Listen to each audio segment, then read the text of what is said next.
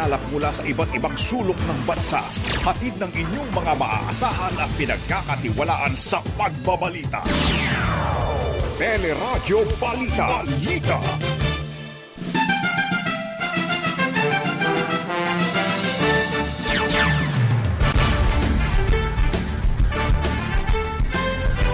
Ilang magpaparehistro para sa unang araw ng pinalawig na voters registration, kagabi pa nakapila. Signal number 2 nakataas sa Batanes, Ilocos Sur at Ilocos Norte dahil sa bagyong Maring. Ilang lugar naman sa Capiz at Northern Samar binaha. Bilang ng mga namatay sa COVID-19 sa Batanes umabot na sa 4. Alert level sa Metro Manila inihirit na ibaba na. 12 pesos na minimum fare sa jeep planong ihirit ng transport group dahil sa sunod-sunod na oil price hike.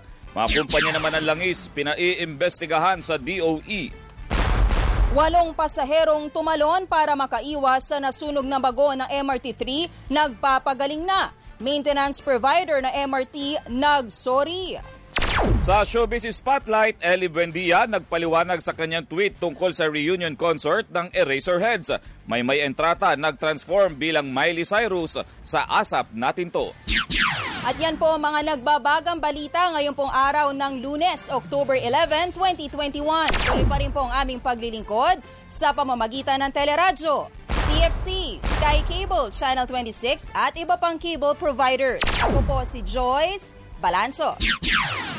Napapakinggan din ang Teleradyo sa ABS-CBN Radio Service App, ABS-CBN News App, at sa live streaming sa iWant-TFC, news.abs-cbn.com at sa Facebook at YouTube channel ng ABS-CBN News. Ako si Robert Mano.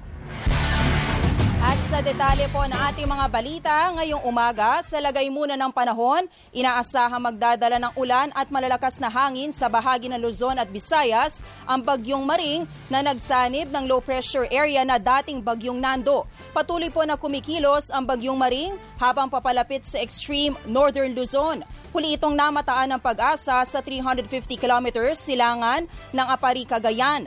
Taglay ang lakas ng hangin na nasa 85 kilometers per hour at pagbugsong 105 kilometers per hour. Nakataas ang signal number 2 sa Batanes, Cagayan Province, kabilang na nga po ang Babuyan Islands, northern portion ng Isabela, Apayao, Kalinga, Mountain Province, Abra, Ilocos Norte at Ilocos Sur. Signal number 1 naman sa nalalabing bahagi ng Isabela, Nueva Vizcaya, Quirino, Ifugao, Benguet, La Union, Pangasinan, Aurora, Nueva Ecija at Tarlac. Signal number 1 din po sa Zambales, Pampanga, Bulacan, northern portion ng Bataan, northern portion ng Quezon, kabilang na nga po ang Polillo Islands at Calaguas Islands. Ayon sa Pag-asa, bukas ng umaga o hapon, inaasahang lalabas ng Philippine Area of Responsibility ang bagyong Maring. Samantala, kanselado naman ang klase mula preschool hanggang secondary level sa lalawigan ng Cagayan. Sinuspindi ang klase bunsod na masamang panahong dala ng bagyong Maring sa probinsya. Ilang lugar sa bansa ang naapektuhan ng ulan at hanging dulot ng bagyong Maring. Sa Capiz, ilang puno ang bumagsak at 2 bahay ang nasira matapos manalasa ang buhawi sa bayan ng Sigma. Meron pong tumaan kahapon ang sinasabi nila na buhawi dahil nga malakas na hangin ito na nakaapekto doon sa specific area na may estimated lang na mga 30 meters na diameter. So, yung naapektuhan actually is buti na lang walang tao, wala tayong casualty. Si Jing Pelaez ng Capiz PDRRMO. Sa Agusan del Norte, ilang cottage sa beach sa Butuan City ang sinira ng malakas na hangin at alon. Sa Davao Oriental, nasira rin ang malalakas na alon o ng malalakas na alon ng ilang bangka at infrastruktura sa mga coastal barangay ng Gobernador Generoso. Sa Tawi-Tawi, 2 Malaysian national at 2 Pilipino ang nailigtas mula naman sa lumubog na speedboat. At sa Occidental Mindoro, 6 na barangay ang nalubog sa baha dahil sa habagat na pinalakas ng bagyong Maring sa bayan ng San Jose. Ina-expect ko ito, natatagal pa ito ng ilang araw kasi yung habagat ang nakaka-apekto naman dito sa San Jose lagi. kahit hindi kami deklarado dun sa signal number, pero dahil highway siya ng higop ng circular ng kaya apektado kami. Si San Jose Occidental Mindoro Vice Mayor Rod Agas. Samantala, maraming pasahero rin ang na-stranded matapos namang suspindihin ang biyahe ng mga sasakyang pandagat sa pantalaw ng Southern Leyte. Sa Tabaco Port naman sa Albay, stranded din ang higit 20 truck at sasakyan na papuntang Catanduanes. Habang sa Northern Samar naman, nasa 50 stranded na residente ang nasagip sa bayan ng Palapag. Nailigtas sila matapos ang biglaang pagbaha bunsod ng pagtaas ng tubig mula sa ilog dulot ng pag-ulang dala ng bagyo. Sinabi sa teleradyo ni Acting Municipal Mayor Ricardo Batula na walang nasaktan sa insidente at nakabalik na ang karamihan sa kani-kanilang mga bahay. Idinagdag pa ni Batula na minamadali na rin po ng provincial government ang pagpapatayo ng konkretong tulay sa lugar matapos masira ang pansamantalang tulay na nagseserbisyo sa 5 barangay. Nananatili namang mababa ang mga kaso ng COVID-19 sa lugar habang patuloy din ang pagbabakuna kontra sa COVID-19 sa mga residente ng bayan. Mababalong sa amin dito kasi yung doktor namin is medyo mahigpit kami.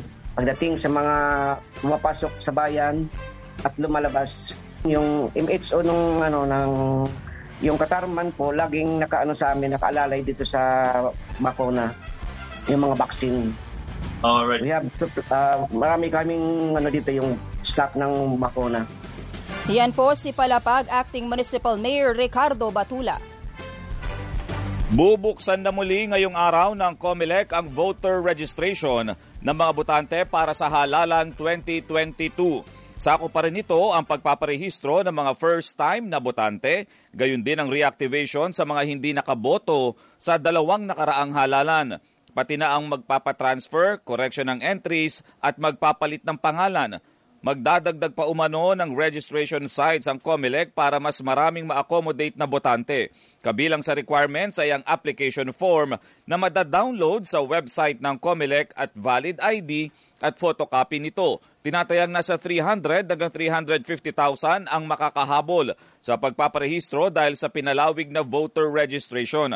Ayon kay COMELEC spokesman James Jimenez, sapat na ang ibinigay nilang extension na hanggang October 30 para makahabol ang mga hindi pa rehistradong botante. Magparehistro na po kayo.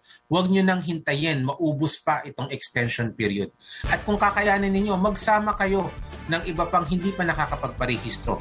Tulong-tulong po nating trabahuin itong pagpaparehistro para mas marami ang makaboto sa darating na halalan. Pinalawig din ng COMELEC hanggang October 14 ang deadline para sa overseas voter registration sa mga embahada at konsulada ng Pilipinas sa ibang bansa. Suspendido naman ang pagpaparehistro sa mga lugar na nasa ilalim ng Enhanced Community Quarantine. Samantala, ilang magpaparehistro sa Quezon City ang pumila na kagabi pa. Ito'y para sa pagpapatuloy ngayon ng pinalawig na voters registration. Kabilang dito ang 28 anyos na si Christine Florendo na pasado alas 9 pa po kagabi ay nakapila na sa isang mall sa Katipunan Avenue kasama ang 2 kaibigan. Kasi mahirap kasing pumila tapos lagi kaming naaabutan ng cut-off kaya inagahanap po namin. Opo, satisfied naman po. May mga napili na rin naman po ako na yung gusto ko. Para po sa lahat na hindi pa po rehistrado, hinihikayat po namin kayo na magparehistro po tayo. Thank you po. Umalis po kami ng bahay mga 12 a.m. po. Tapos dumating po kami ng mga 1 a.m. po. Masasabi ko po, napaka-slim po ng pwede po nating mga pagpilian. Pero ang masasabi ko lang po is, ayun po, mag-research pa po tayo ng mabuti para malaman po natin kung sino po pa talaga yung mga karapat-dapat nating iboto. At saka, ayun po, wag po sana tayo magtitiwala lang sa mga nakikita lang po natin ng mga fake news or yung mga nababasa lang po natin na wala po talagang credible sources. Tulad noong nakaraang registration, 300 slots lamang po itong pinapayagan sa bawat registration site. Samantala, sa oras po na ito, 7:39 ngayong umaga, makakausap natin sa programa si Professor Jean Franco, Associate Professor na Department of Political Science sa UP Diliman. Good morning po, Professor Franco. Joyce Balancho at Robert Mano sa Radyo Balita. Hi, good morning. Apo, good morning, Professor. Dito po, based sa mga nakapaghain na po ng kanilang Certificate of Candidacy, particularly sa pagkapangulo, ano po ang tingin ninyo dito sa mix of candidates that we have now? Napakarami at medyo maraming uncertainties pa din kasi nga merong leeway na until November 15 pwede pang magbago. So nakakapagdulot din ng nung kung ano-anong usapin sa social media at saka sa mga fake news. Yun. Can we say po ba na we have good choices of candidates ngayon? Kumbaga marami pong pagpipilian na maayos sa mga botante. Hindi maraming good choices. Yun ang pwede kong sabihin, no? Pero hindi rin maganda kasi na na masyadong maraming kandidato kasi nga yung hindi rin maganda na ang mananalo ay minority president. Opo, yun nga po nabanggit ninyo yung period of substitution, kaya marami rin po nagsasabi na we can't really say na ito na nga po yung final list of candidates. Pero isa sa mga inaabangan po ng mga supporters, no, ay si Davao City Mayor Sara Duterte. Kung siya ba ay magbabago ng isip at siya yung magpa-file, no, ng substitution for 2022 national elections. If ever po gawin nga ito ni Mayor Sara Duterte Carpio, ano po yung nakikita ninyong implication? How will this change itong buong presidential race? Hello? Hello? Mayor Franco? Well, syempre, yung mga kalaban, mag-iiba rin syempre sila ng strategy kung tatakbo si Mayor Sara Duterte, no?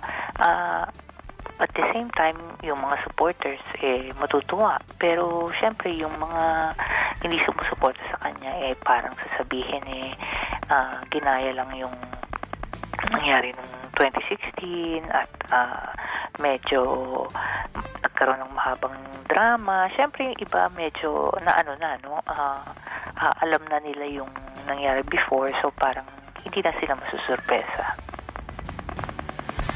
Professor, ito pong issue ng substitution, alam naman po natin na bahagi ito ng proseso, pinapayagan ito ng COMELEC, bahagi ito ng batas.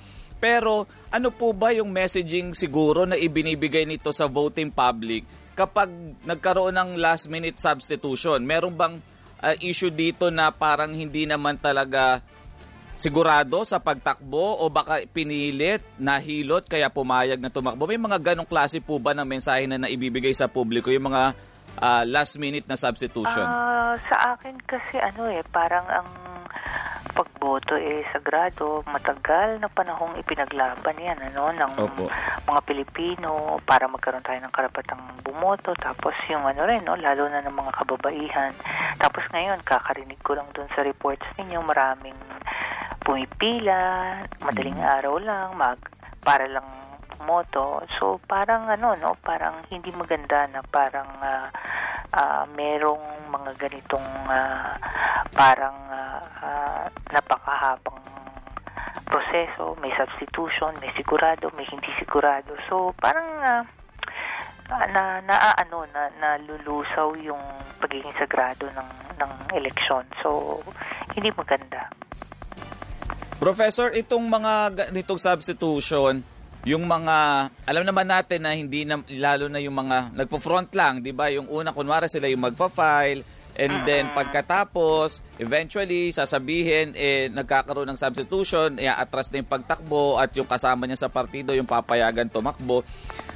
Alam naman natin na hindi ito pinagbabawalan din. Pero ang tanong ko din dito, Prof, ano naman yung mensaheng binibigay nito? Hindi kaya parang ang sinasabi nito, kung aatras, para pinaglaruan mo naman yung voting public na kunwari sinabi mong tatakbo ka and then eventually aatras ka. Yun nga, yun ang eksakto, no? Yun yung gusto ko rin sabihin na pinaghihirapan ng mga taong pumila, tapos para lang makaboto, tapos biglang parang ganito na lang ang tingin, no?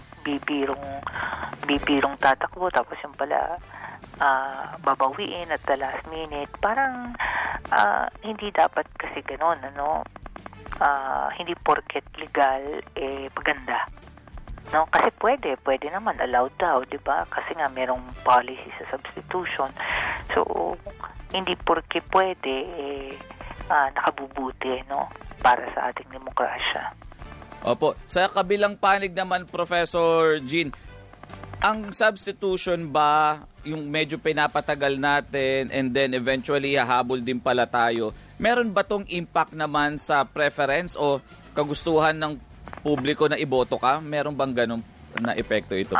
I'm sure merong mga taong nata-turn off dito or napapagod, no? At merong mga ibang, kasi hindi na to bago, no? Nagamit na noong 2016. Mm-hmm. So may mga iba syempre na parang hindi na sa kanila fresh itong mga ganitong idea. So, and I'm sure that's something that the voters would have in mind, no? So ako sigurado ako na merong mga hindi na ito nagugustuhan. Ngunit para doon sa mga talagang matatag na taga-suporta nitong sino man ang magbe-benefit dito sa substitution, syempre sa isang banda kahit anong mangyari ano pa rin sila, no? Loyal pa rin sila dun sa kanilang kandidato. Mm-hmm. Professor Franco, after po na mag-announce si Vice President and eventually mag-file ng kanyang presidential bid, ay talagang bumuhos po sa social media. At least on my feed, nakita ko po marami po yung nagpahayag ng suporta sa kanya. Talagang yung newsfeed ko po napuno po ng pink colors, no, over the weekend din and ever since she announced her presidential bid. Masasabi po ba natin at this point na si Vice President Leni Robredo ang pinakamalakas na kandidato sa pagkapangulo? Nako, it's too early and also wala pa naman yung susunod na survey. Siguro yung susunod na survey, mas malinaw na natin makikita kahit paano yung impact ng pag-file nila ng candidacy, no? Lalo na kung yung survey na yun kasama na yung konteksto na nag-file na silang lahat. So, but definitely the day Leni Robredo filed her candidacy was a major boost to her campaign, no? Given na pinag-usapan ng buong bansa, malaki ang impact halimbawa sa social media kasi pinag-usapan, may mga nagpahayag na suporta, so may maraming natuwa. So definitely it's a good start. Mm-hmm. Sige po, maraming salamat Professor Jean Franco, Associate Professor po mula sa Department of Political Science sa UP Diliman. Thank you so much po. Thank you. Samantala, tataas na naman ang presyo ng produktong petrolyo bukas. Ito na ang ikapitong sunod na linggong oil price high kung saan maglalaro sa 1.30 hanggang 1.40 ang dagdag sa kada litro ng gasolina habang 1.40 hanggang 1.50 sa diesel at kerosene. Ito'y dahil maliit lang ang napagkasunduan dagdag na produksyon ng langis ng OPEC kahit mataas ang kakulangan ng supply ng langis sa buong mundo. Inihirit naman ng transport group na Pasag Mazda na dapat nang itaas sa 12 pesos ang minimum na pasahe sa jeep dahil sa sunod-sunod na pagtaas sa presyo ng produktong petrolyo. Sa panayam ng teleradyo, sinabi ni Pasag Mazda President Jojo Martin na nawawalan na sila ng kita dahil sa mataas na presyo ng diesel. Kung matatandaan natin yan, kasama ka-aktibat dyan ng Department of Justice before at ang DOE, nagbuo sila ng task force, no? Na kung sino sila ang mismo mag-iimbestiga kung tama bang pagtataas. At hindi lamang kung pagtataas, pati yung pagbababa. No? So sana magtulungan tayo at this point in time, meron tayong pandemic, tulungan nila at bigyan nila ng pansin ang hanay ng sektor ng pampublikong transportasyon. Nanawagan naman ang Laban Consumer sa pamahalaan na imbestigahan ang mga kumpanya ng langis. Meron silang pwedeng gawin. In fact, yung ganyang katwiran, very passive yan. Unang-una, Alvin, yung kung nakikinig ang ating mga pamunuan sa Bureau of Internal Revenue, lalo na si Deputy Commissioner Gubalya, napapanahon na imbestigahan ang mga oil companies. Lahat sila, mga 30. Dahil merong inventory 7 days sa LPG, may 15 days sa gasolina, liquid fuel. Noong panahon na nag-operate na refinery, 30 days. No? Alam mo, wala tayong nababasang report na ito'y ino-audit ng Bureau of Internal Revenue. Si Laban Consumer President Vic Dimagiba. Sa ibang mga balita naman, 4 na po ang naitalang namatay sa Batanes dahil sa COVID-19. Ayon sa provincial government, isang 88 years old na lalaking mula sa isang barangay sa Basco ang pinakahuling biktima. Unang nadala sa Batanes General Hospital ang pasyente bago na ilipat sa Cagayan Valley Medical Center sa Tuguegarao City sa Cagayan. Sinabi ni Dr. Glenn Matthew Bagao na may dati na ring sakit na hypertension ang biktima. Napag-alaman din ng Cagayan Valley Medical Center na fully vaccinated na rin ang nasabing pasyente. 5 pa pong pasyente ang inoobserbahan sa CVMC habang isa pang pasyente mula sa Batanes General Hospital ang inilipat na sa Philippine Heart Center. Sa pinakahuling report, nasa 500 pa po ang active cases ng COVID-19 sa Batanes at 12 dito ay mga bagong kaso. Nasa MECQ ang Batanes hanggang October 15. Umabot na sa higit 2,666,000 ang mga kaso ng COVID-19 sa bansa. Ito'y matapos madagdag ang 12,159 na bagong kaso kahit na 2 laboratorio ang nabigong magsumiti ng datos. Sa nasabing bilang, higit 39,000 na ang namatay habang mahigit 90,000 pa ang aktibong kaso. Samantala, dumating na sa bansa kahapon ang mahigit 700,000 doses ng Pfizer vaccine na donasyon ng Amerika mula sa COVAX facility. Ayon kay Vaccine Czar Carlito Galvez, mahigit 500,000 Pilipino ang makikinabang sa naturang mga bakuna. Nagpasalamat naman si Galvez sa pamahalaan ng Amerika sa panibagong supply, gayon din sa mahigit 924,000 doses ng Pfizer vaccine na darating ngayong araw. Inamin ng Octo Research Group na posibleng mas mababa na sa 10,000 ang average na maitatalang kaso ng COVID-19 sa bansa ngayong linggo. Sa panayam ng teleradyo, naniniwala si Professor Guido David na nakatulong ang ipinatupad na alert level system kaya bumagal ang pagkalat ng COVID-19 sa Metro Manila, kaya posible umanong maging low risk na lamang ang rehiyon sa pagtatapos ng buwan. Sana mapababa natin mga 400 or 300. Parang last year, yung situation natin at mga 2,000 cases per day sa buong Pilipinas. Posible yan mga yan. So sana tuloy-tuloy na talagang pababa. Wala tayong nakikitang variant of concern ngayon na threatening. In fact, medyo patapos na nga, medyo pa-endgame na nga tayo sa Delta variant. Sa ngayon, nakikita pa ng Okta na mataas sa mga kaso ng COVID-19 sa Calabarzon, Cordillera, Ilocos Region at Cagayan Valley. Iginit naman ni Presidential Advisor for Entrepreneurship Joey Concepcion na dapat nang ibaba sa Alert Level 2 o 3 status ang Metro Manila dahil sa pababa na rin po mga kaso ng COVID-19. Kapag ibinabaan niya ang alert level, pwede na ang 50% capacity sa mga negosyo at pwede na rin buksan ang mga sinihan at wellness industry. Nagsorry ang maintenance provider ng MRT3 na Sumitomo Corporation sa nangyaring sunog sa isang bagon ng tren sa Guadalupe Station sa Makati. Nagpapagaling na ang 8 nasugatang pasahero matapos tumalon mula sa nasunog na bagon. Ayon kay Makati Bureau of Fire Protection Senior Officer 3 Jaime Makababayaw, nakarinig ng putok ang driver sa pangatlong bagon ng tren kung saan nagliyab at kumalat ang apoy. Ayon doon sa train driver, so nakarinig siya ng mamahinang putok. So nung narinig niya na may pumutok, nung naramdaman niya na mayroong problema doon sa mga bagon, kasi parang nagpa-fluctuate na yata yung kuryente, bumaba siya para tingnan. So yun na nga, nakita nga po nila na nag-aapoy itong car 32A na tinatawag nila. Patuloy pang inaalam ang sanhi ng sunog habang tiniyak ng pamunuan ng MRT na ginagawa na nila ang lahat para maiwasan ang katulad na insidente. Balik na sa normal ang operasyon ng MRT3.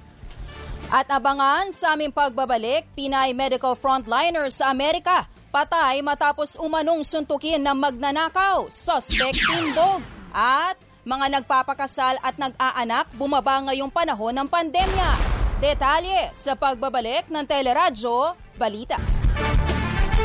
Tuloy po tayo sa mga balita sa oras na 7:57 ngayong umaga. Patay ang isang Pinay medical frontliner matapos suntukin ng umano'y magnanakaw sa New York City. Ayon kay Philippine Consul General El Mercato, naglalakad malapit sa New York Times Square ang 58 anyos na si Maria Ambrosio kasamang isang Pinay nang atakihin ng suspect. Hinahabol umano ng mga pulis ang salarin matapos umano itong manghablot ng cellphone. Nagtamo ng head injury ang biktimang Pinay na dahilan ng kanyang pagkamatay. Nananawagan si Ambassador Cato sa mga otoridad sa Amerika na proteksyonan ang mga Pilipino laban sa dumaraming kaso na anti-Asian hate crimes. Sa panayam ng teleradyo, kinumpirma naman ang pamangkin ng biktima na si Michelle Santa Maria Magalona na nahuli na ng mga pulis ang suspect. Nakausap na umano ng konsulado ang asawa ng biktima at mga kaanak nila sa Amerika at pinaplano na ngayon ang paglilibing sa labi. When we learned the news, we were so devastated and so shocked, and di namin alam na siya ba yun. Parang it's all a blur. Parang itong initial plan is yung remains ni Tita will be in the US, may kakaroon ng viewing, and then she will be cremated. On the plans of iuwi siya or hindi or magstay sa US, we're still in the talks. Pauwi na po sana ng Pilipinas si Ambrosio para sa libing ng kanyang ama na namatay dahil sa COVID-19. Higit 100 social media influencers at content creators na umano ang nakarehistro sa Bureau of Internal Revenue. Ito na ang inamin ni Finance Assistant Secretary Dakila Napaw matapos paalalahanan ng gobyerno mga social media personalities na magbayad ng tax o buwis. Magugunitang nagbanta si Finance Secretary Carlos Dominguez na hahabulin ng BIR ang mga influencers na hindi nagbabayad ng buwis kahit pa yung mga nag-deactivate ng kanilang account. Sa inisyal na listahan ng BIR, higit 200 influencers ang iniimbestigahan kung sila ay nagbabayad ng buwis mula sa kanilang kinikita at tinatanggap naman na freebies sa social media. Samantala, kaugnay naman sa balita tungkol sa importation ng mga isda, dito sa ating bansa makakausap natin si Director Eduardo Gongona, ang Director po ng Bureau of Fisheries and Aquatic Resources o BFAR. Magandang umaga po, Director Gongona. Joyce Balancho, Robert Mano. Magandang umaga po sa ABS-CBN Teleradyo. Good morning po, Madam Joy Balancho and Sir Robert Mano. Opo. Ed Gungon na po ng Bureau of Fisheries and Aquatic Resources. Yes. Good morning po, Director. So ito pong naging utos ng BFAR na pinirmahan po, no? Ito ay approved ni Agriculture Secretary William Dar tungkol po sa importation clearances. Kailan po ito effective? Tama po yun. Mag-aangkat po tayo ng 60,000 metric ton ngayong last quarter, ngayong taon. At ito ay pinirmahan na po ito ni Secretary William Dar, yung Certificate of Necessity to Import. At ngayong linggo, yung mga naunang initial na parating na po yun, yung part ng 60,000 metric tons. Mm-hmm. Tayo po ay nag-aangkat kasi off-fishing season po ngayon eh. At off-fishing season, conservation measures, kailangan nating palakihin yung mga isda na ngayon bago sila hulihin. And I think that para mapunuan yung kakulangan, kailangan po tayong mag-angkat. Good morning po. Opo. So bali ito'y ngayong fourth quarter lang po ng taon. Hindi po ito tuloy-tuloy till next year. Meron pang plano para sa first quarter ng next year. Pero titingnan po yun kasi kailangan makita natin yung production ng aquaculture kung talagang mapupunuan nila yung kailangan. Baka hindi na o kunti na lang. No? Pero sa ngayon, kailangan lang talaga itong 60,000 na metric ton para talaga mapunuan yung kakulangan dahil nga sa off-fishing season, conservation measures na po natin. Mm-hmm. At ito'y on very particular species lang po ng isda. Tama po ba? Opo, small pelagic, yung sinasabi natin ng mga maliliit na isda gaya na galunggong, matambaka, tulingan. Tulingan yung bonito yan eh. And then moonfish at mga kailangan pa na talagang kailangan natin sa ating pagkain. Kasi itong inaangkat po ito ay diretso po ito sa wet market under FAO 259.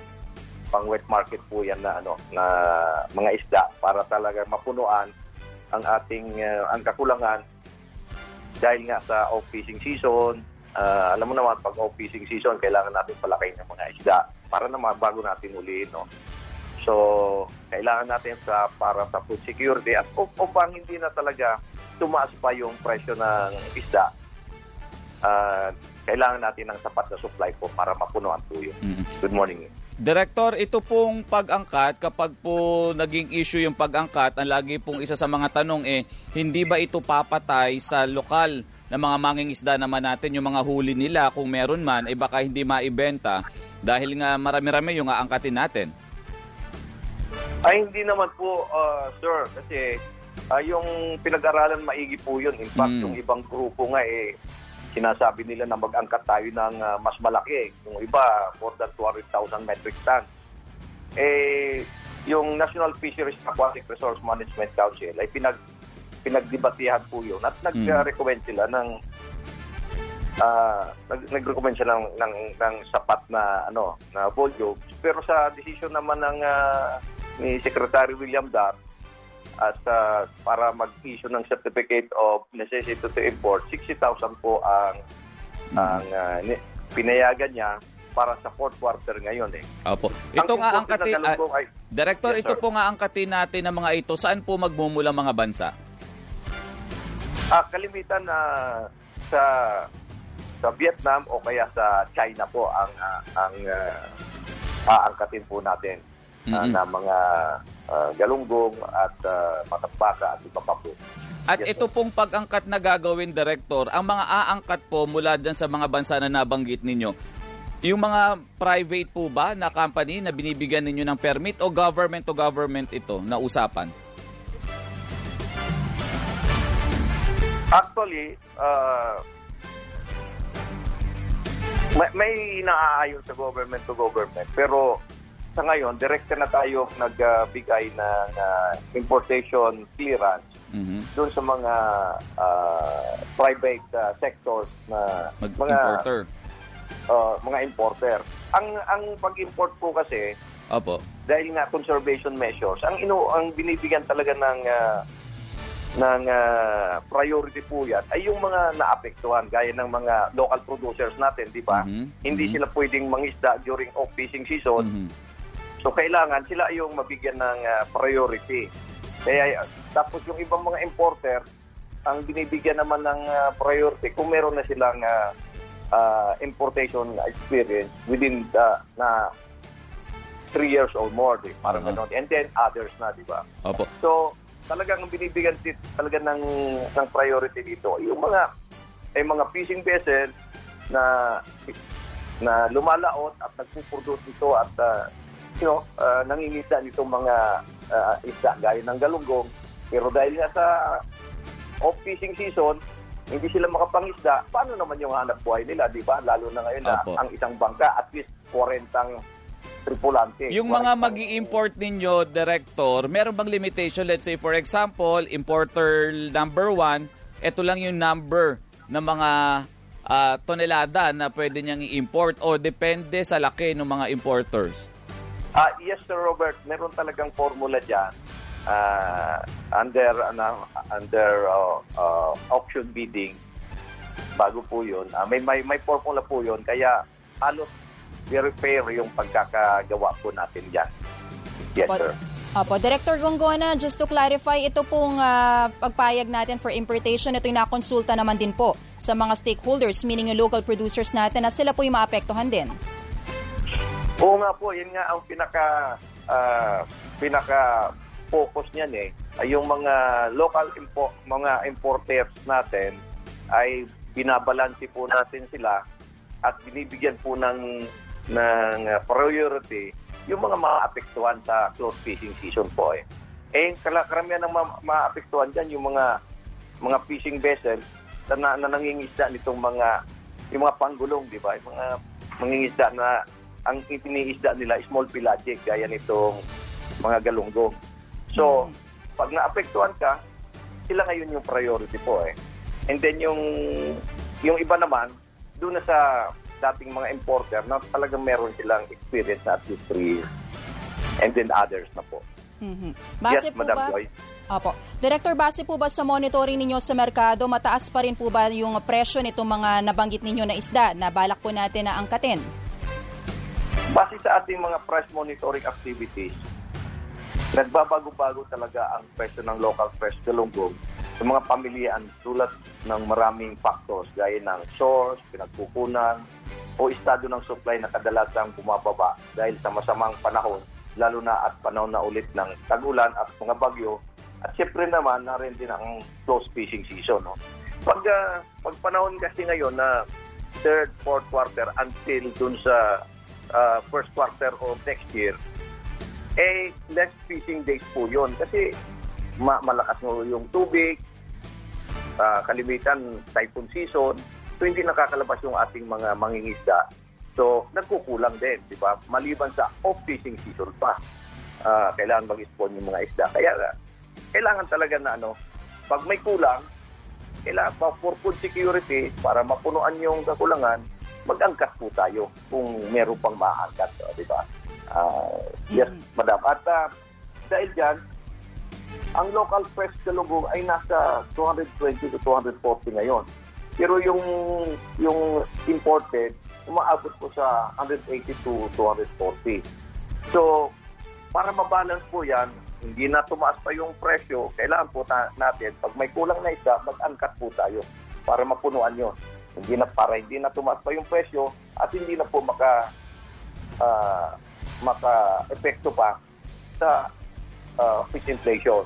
Parang gano'n. So, sana nauunawaan yung pag-angkat talaga na kailangan po natin. Pag off-fishing season, hindi maganda yung panahon at iba pang mga reason na nagbibigay ng kakulangan ng isda po sa atin. Okay po, maraming salamat po, Director Eduardo Gongona ng Bureau of Fisheries and Aquatic Resources o BFAR. Maraming salamat po, Director, sa oras po ninyo. Thank you very much, Madam Joy and Sir Robert. At mabuhay po kayo. Thank you po. Morning. Samantala, sa ibang mga balita, inihayag naman ng Commission on Population and Development o POPCOM na bumaba ang bilang ng mga nagpapakasal at nag-aanak ngayong panahon ng pandemya. Ayon sa POPCOM, batay sa ulat na inilabas ng Philippine Statistics Authority, nakapagtala lamang ng 1.51 million registered births noong 2020 na pinakamababang bilang na naitala sa loob na nakalipas na 34 na taon. Mas mababa rin ito kung ikukumpara sa naitalang 1.67 million taong 2019. Naitala rin noong nakaraang taon ng 240,183 na mga bagong kasal na pinakamababa ring nai-record sa loob ng 2 dekada at mas mababa sa naitalang mahigit 400,000 taong 2019. Paliwanag ng POPCOM na ang pagbaba ng bilang ay posibleng kombinasyon ng pagdedesisyon ng mga kababaihang iantala ang pagpapakasal at panganganak bunsod ng hirap na dala ng COVID-19 pandemic. Nagpositibo sa COVID-19 si Davao City Mayor Sara Duterte. Ayon sa LGU, may mild symptoms ang alkalde at naka-isolate pero patuloy pa rin sa kanyang trabaho. Humingi muna ng privacy ang pamilya ni Mayor Sara habang nanawagan sa mga nakasalamuha o close contact na magpa-RT-PCR test at mag-monitor sa anumang sintomas. Samantala, sinita ng Commission on Audit ang National Housing Authority sa paglalabas ng nasa 426.104 million pesos na pambayad sa mga kontraktor na pabahay kahit hindi pa kumpleto at hindi pa po pwedeng tirhan. Sa kanilang 2020 audit report na puna ng COA na nasa 3,764 housing units na nagkakahalaga ng 2.12 billion pesos na kinontrata ng NHA sa ilalim ng 4 na housing projects, tanging 1,285 housing units pa lamang na naabot ng 5.3 million pesos ang nakumpleto hanggang noong March 2021. Sa kabila nito, sinabi ng COA na umabot pa rin sa 929.824 million ang ibinayad sa mga kontraktor hanggang noong December 31, 2020 para sa bayad sa 2,372 units matapos sertipikahang kumpleto ang isang NHA district officer. Ilalabas na sa linggong ito ng Senate Blue Ribbon Committee ang partial report sa investigasyon ng umano'y anomalya sa pagbili ng 42 billion pesos na halaga ng COVID supplies ng administrasyon.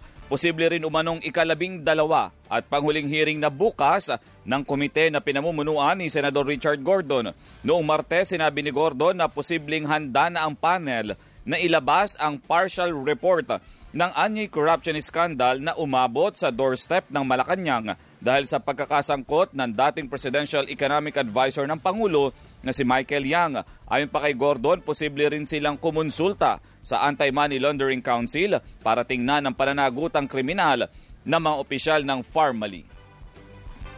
Sa kauna-unahang pagkakataon sa kasaysayan, nakatanggap ang Philippine Navy ng surface-to-air missiles. Galing France ang missiles na bahagi ng acquisition project ng Philippine Navy. Ayon kay Navy spokesperson Commodore Benjo Nagranza, makatutulong ang nasabing missiles para mapalakas ang kapasidad ng Philippine Navy na protektahan ang teritoryo ng bansa. Nakatakdang iarmas ang biniling missile sa dalawang warship ng Philippine Navy na BRP Jose Rizal at BRP Antonio Luna. Sa labas naman ng bansa sa Indonesia, bubuksan na muli sa mga dayuhang turista simula October 14 ang tourist destination na Bali. Magpapatupad umano ng mahigpit na protocol tulad ng testing at quarantine sa mga turista para matiyak ang kaligtasan ng mga turista at residente. Sa Amerika naman, iniulat ng US military ang pagkabangga ng kanilang submarine na USS Connecticut sa isang hindi pa matukoy na bagay sa South China Sea. Ayon sa US Navy, 15 sa mga sakay ng fast attack nuclear submarine ang sugatan matapos ang aksidente. Papunta ng Guam ang submarine para sumailalim sa inspeksyon. Abangan sa aming muling pagbabalik sa police report sa Masbate, 3 estudyante patay ng mabangga ng 10-wheeler truck. At sa Marikina naman, 6 na drug suspect timbog sa bahay na ginagawang drug den. Yan at ilang pantampok na balita sa pagbabalik ng Teleradyo Balita.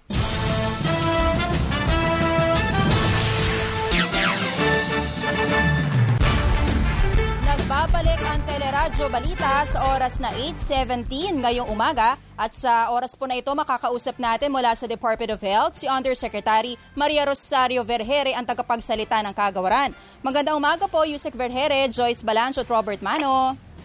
Magandang umaga po, ma'am. Good morning po sa inyo. Opo, Yusek, with the trend na nakikita natin ngayon sa bansa na ang banggit nga din po ng datos natin ay bumababa na nga po. Kung titingnan natin itong mga nakarang araw, can we say po na ito na talaga yung trend, no? Hindi na ito artificial o hindi totoo na pagbaba ng mga kaso ng COVID-19? Yes, ma'am. We have already confirmed that, no? Na nakikita na po natin na bumababa talaga yung mga kaso based from not just the number of cases but also the number of admissions in our hospitals and the positivity rate. Opo, at kung titingnan po natin yung ganitong trend, pwede na po ba natin masabi, Undersecretary, na pwede na tayo magluwag? At least sa NCR, magbaba na tayo ng alert level system after October 15. Ang National Capital Region po sa ngayon, nasa alert level 4 pa rin po sila dahil po sa mataas pa rin ang kanilang mga ICU utilization at saka yung bed utilization sa ospital. Meron pa rin ho tayo dito na 19.7 na average daily attack rate, kaya nasa alert level 4 pa rin po sila. Pero katulad po ng ginagawa naman natin ngayon, dahil nag-shift na tayo ng policy, hindi po naman natin kailangan na because of the alert level 4, we cannot gradually open up some sectors of the economy. So yan naman po ang ginagawa natin ngayon and IATF is discussing this. Kasi po marami pong business groups ang nananawagan na dahil nga po nakikita nila yung pagbaba ng kaso, baka yung ilang industriya sa NCR, baka pwedeng mas luwagan na yung kanilang capacity, dagdagan yung capacity. So nakikita po ba natin na okay naman itong rekomendasyon na ganito, hindi naman po ito magre-resulta sa pagtaas po ng kaso sa rehiyon? Pinag-uusapan po yan, ma'am, no? But ang basic natin na tinitignan ngayon would be the 3 Cs, no? Ginagamit natin yung 3 Cs na framework kung saan ito po yung mga crowded na lugar, yun po mga closed na lugar, at saka yung lugar na maaring magkaroon ng interaction for close contact. So dito po, mula naman po nung nag-shift tayo ng policy, we are gradually adding some extension or expansion for these specific activities na pwede. Ngayon, pag nasa alert level 4 po kasi tayo, hindi tayo pwedeng maging complacent pa rin. So we still need to have that safeguard para po hindi naman natin magkaroon ng pagtaas uli ng kaso. Kaya unti-unti po natin titignan yan, pinag-uusapan po sa IATF what can still be expanded, even though we have this kind of level, at nakikita rin naman natin na bumababa na yung mga kaso. Kung magpapatuloy po itong pagbaba po, yung downward trend ng mga kaso sa bansa, pwede po ba natin masabing magluluwag? Possibly, malaki po ang tsansang mas magluwag pa po tayo ng quarantine by Christmas time. Siyempre po, definitely, we are looking at that, and yan po yung ating hope, yun po yung gusto nating makita, na pagdating po ng Kapaskuhan ay medyo nakapagluwag na ho tayo talaga ng restrictions, and we have opened up some sectors of our economy already. And sana nga po patuloy pong magtuloy-tuloy ang pagbaba ng kaso, patuloy din po sana ang ating mga kababayan na tulungan ng gobyerno na mag-comply sa mga safety protocols para po sa Pasko medyo maluwag na po tayo. Yusek, regarding naman po doon sa pilot ng face-to-face classes, yung pong initial na rekomendasyon ng Department of Health na 50 na eskwelahan, nadagdagan o nabawasan pa po ba itong mga eskwelahan na ito? Ito pa rin po yung ating rekomendasyon. Actually, pinagbabalangkas na po ngayon yung mga plano para dito. Ang sabi natin, pag nag-umpisa po yung implementasyon, meron ho tayong weekly na gagawin na assessment para makita natin kung meron pa tayong pwedeng idagdag at maaari rin na pwedeng meron tayong mabawas dahil tumaas ang kaso dun sa lugar. So, regular assessment po ito at malalaman po natin kung meron tayong pwedeng idagdag in the coming week. Yusek, alam naman po natin, nabanggit na ninyo several times na ang konsiderasyon doon sa mga eskwelahan at lugar na napili ay mababa yung kaso, pati po yung occupancy sa mga ospital ay mabababa. Yun po yung major consideration ninyo. Pero may tendency po ba or po pwede, gaya ng binabanggit noong pagdinig sa Senado, na bakit sa NCR walang na-identify kahit isang eskwelahan, samantalang kung pagdating naman sa mga health and safety protocols, mangunguna daw ang NCR dahil sanay na sa mga ECQ, sa mga protocols? Ay, tama po yan, sir. So we recognize that fact that the National Capital Region is really have that capacity para po sa mga ganito. They have the safety protocols, may resources po dito, at talagang sanay na po sila sa mga ganito. Kaya lang po, ang ating mga piniling lugar for these 59 areas are the alert level 2 areas. Nasa alert level 4 po ang National Capital Region. Bagamat may mga lugar sa National Capital Region na wala po sa alert level 4, but they decided that it's one NCR. Ibig sabihin, kapag alert level 4 po ang nakakarami ng mga cities dito, ang kanilang decision po ay lahat po sila ay dapat nasa alert level 4. Pero ito po ngayon ang ating pinag-uusapan dahil kailangan naman din natin tignan granularly. Maari pong alert level 4 pero may mga areas po tayo na may eskwelahan na mababa naman ang risk level. At yan po ang pinag-uusapan natin sa ngayon. Yusek, nabanggit din po dun sa nakaraang pagdinig na may mga 400,000 pa po na mga teaching at non-teaching personnel ng DepEd na hindi pa nabakunahan at hinihirit po ng ilang mambabatas na i-prioritize itong mga teachers, yung mga non-teaching personnel na posibleng humarap sa mga estudyante kapag nagkaroon ng limited face-to-face. Ano na po ang update dito, Yusek? Yes, actually sa amin din po galing ang rekomendasyon. Isa po ito sa kondisyon ng ating mga eksperto nung sila po ay nagbigay ng mga recommendations for this pilot face-to-face na kailangan ang mga guro at saka mga non-teaching personnel na kasama dito sa pilot ay bakunado. Kaya po hiningi po natin sa ang listahan sa Department of Education para maisabi po natin sa vaccine cluster para mabigyan po ng kaukulang bakuna, ma-prioritize sila at mabakunahan. So ito naman po ang gagawin.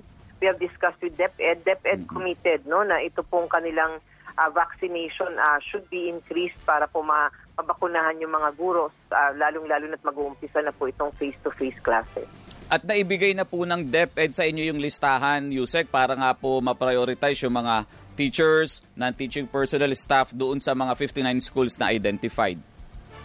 Yes, actually, meron na ho sila talagang listahan. And with these 59 nga po na mga schools na isasama natin dito, bakunado naman po yung mga pinipiling mga guro at non-teaching personnel. Pero syempre, for us to prepare for the expansion of these face-to-face classes, kailangan lahat. Hindi lang yun sa 59 po na napili natin ang dapat bakunado. Opo. Yusek, isa na lang po, bigyan lang po siguro natin ng idea yung mga magulang na medyo nag-aagam-agam, baka ayaw mag-participate kasi nga po isa sa rekomendasyon ninyo dapat talaga aprobado, gusto may consent ng magulang o ng guardian yung pagpunta sa eskwelahan ng bata. Kapag po nasa eskwelahan yung bata, ang rekomendasyon po ninyo, ilang pong estudyante per classroom at meron po bang mga nakamonitor na mga taga-Department of Health or City Health Office na nandoon sa mga eskwelahan na yun to check yung situation ng mga estudyante? Yes sir, actually ang meron ho tayong isang pinapatupad dito. Ito pong gagawin natin is a shared responsibility. Hindi lang po ito responsibilidad ng Department of Education. Kasama po dito, responsibilidad din ng local government unit, responsibilidad din po ng ating mga local health officials itong gagawin nating face-to-face classes.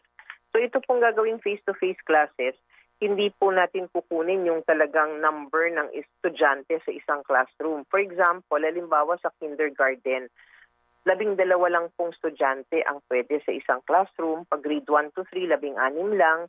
Kapag po naman dun sa mas matataas na antas, 12 lang po dun sa mga nagvo-vocational, 20 po pag mga mas mataas pa like grade 11 and 12. So it's not going to occupy kasi kailangan natin may physical distancing within the classroom. Meron ho tayong sinagawang risk assessment na ginawa ng DepEd. Kasama po dyan yung safety protocols natin kung saan dapat may proper ventilation, meron tayong mga sanitation areas para sa mga bata. Yun pong breaks nila ay magiging staggered, hindi po magsasabay-sabay sila.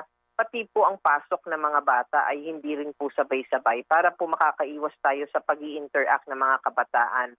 Meron ho silang dinesignate na mga teacher clinicians. Sila po yung clinic teachers kung saan they will be assigned as safety officers that will be monitoring all children and all teachers and non-teaching personnel kung meron mga nagkakaroon ng sintomas. Meron na rin hong contingency plan na ginagawa kung sakali naman pong may magkakasakit at kailangan pong isara muna ang isang classroom, for example, para i-disinfect. And our local health officials are all in the team para po na monitor din po ang ating mga kabataan. So wala pong dapat ikabahala ang ating mga magulang. Ito po ay magiging very safe for our children pag ginawa po natin ito. Alright, maraming salamat po Undersecretary Maria Rosario Vergere ng Department of Health. Salamat po sa inyong oras. Thank you po. Samantala sa ating police report,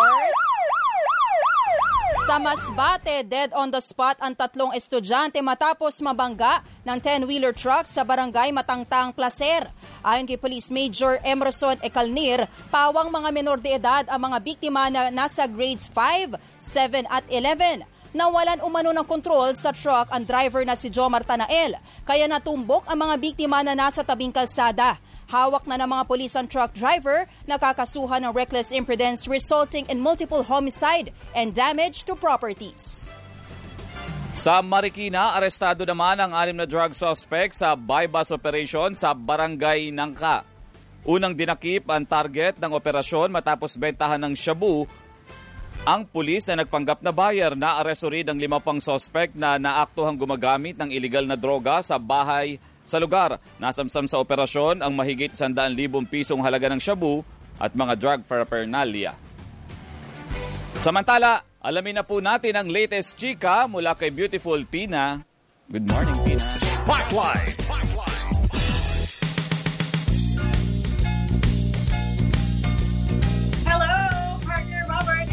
Joyce. Ito na ang ating showbiz spotlight ngayong napakagandang Monday morning. Nilinaw ng OPM rock icon na si Ellie Buendia na joke lang ang kanyang pahayag na magre-reunion concert ang kanyang dating bandang Eraserheads matapos na matuloy sa pagtakbo sa halalan si Vice President Leni Robredo. Sa serya ng mga tweet kagabi, sinabi ni Ellie na bagamat ginawa niyang biro ang reunion concert, seryoso naman siya sa hiling na magkaroon ng pagbabago pagkatapos ng eleksyon. Una rito, sinabi ni Ellie sa press con ng kanyang upcoming concert na Super Proxies na malayo sa politika ang nag-trending niyang tweet noong nakaraang buwan. Samantala sa iba pang showbiz spotlight, nag-transform naman ang kapamilya star na si Maymay Entrata bilang si Miley Cyrus sa asap natin to. Pumorma ng blonde hair at sumakay sa wrecking ball si Maymay nang ang kanyang wrecking ball ni Miley sa segment na ASAP Transformation. I came in like a wrecking ball. I never been so hard in love. All I wanted was to break your walls. All you ever did was break me. I came in like a wrecking ball. Yeah, I just closed my eyes and swung. Left me crashing in a blazing wall. All you ever did was break me.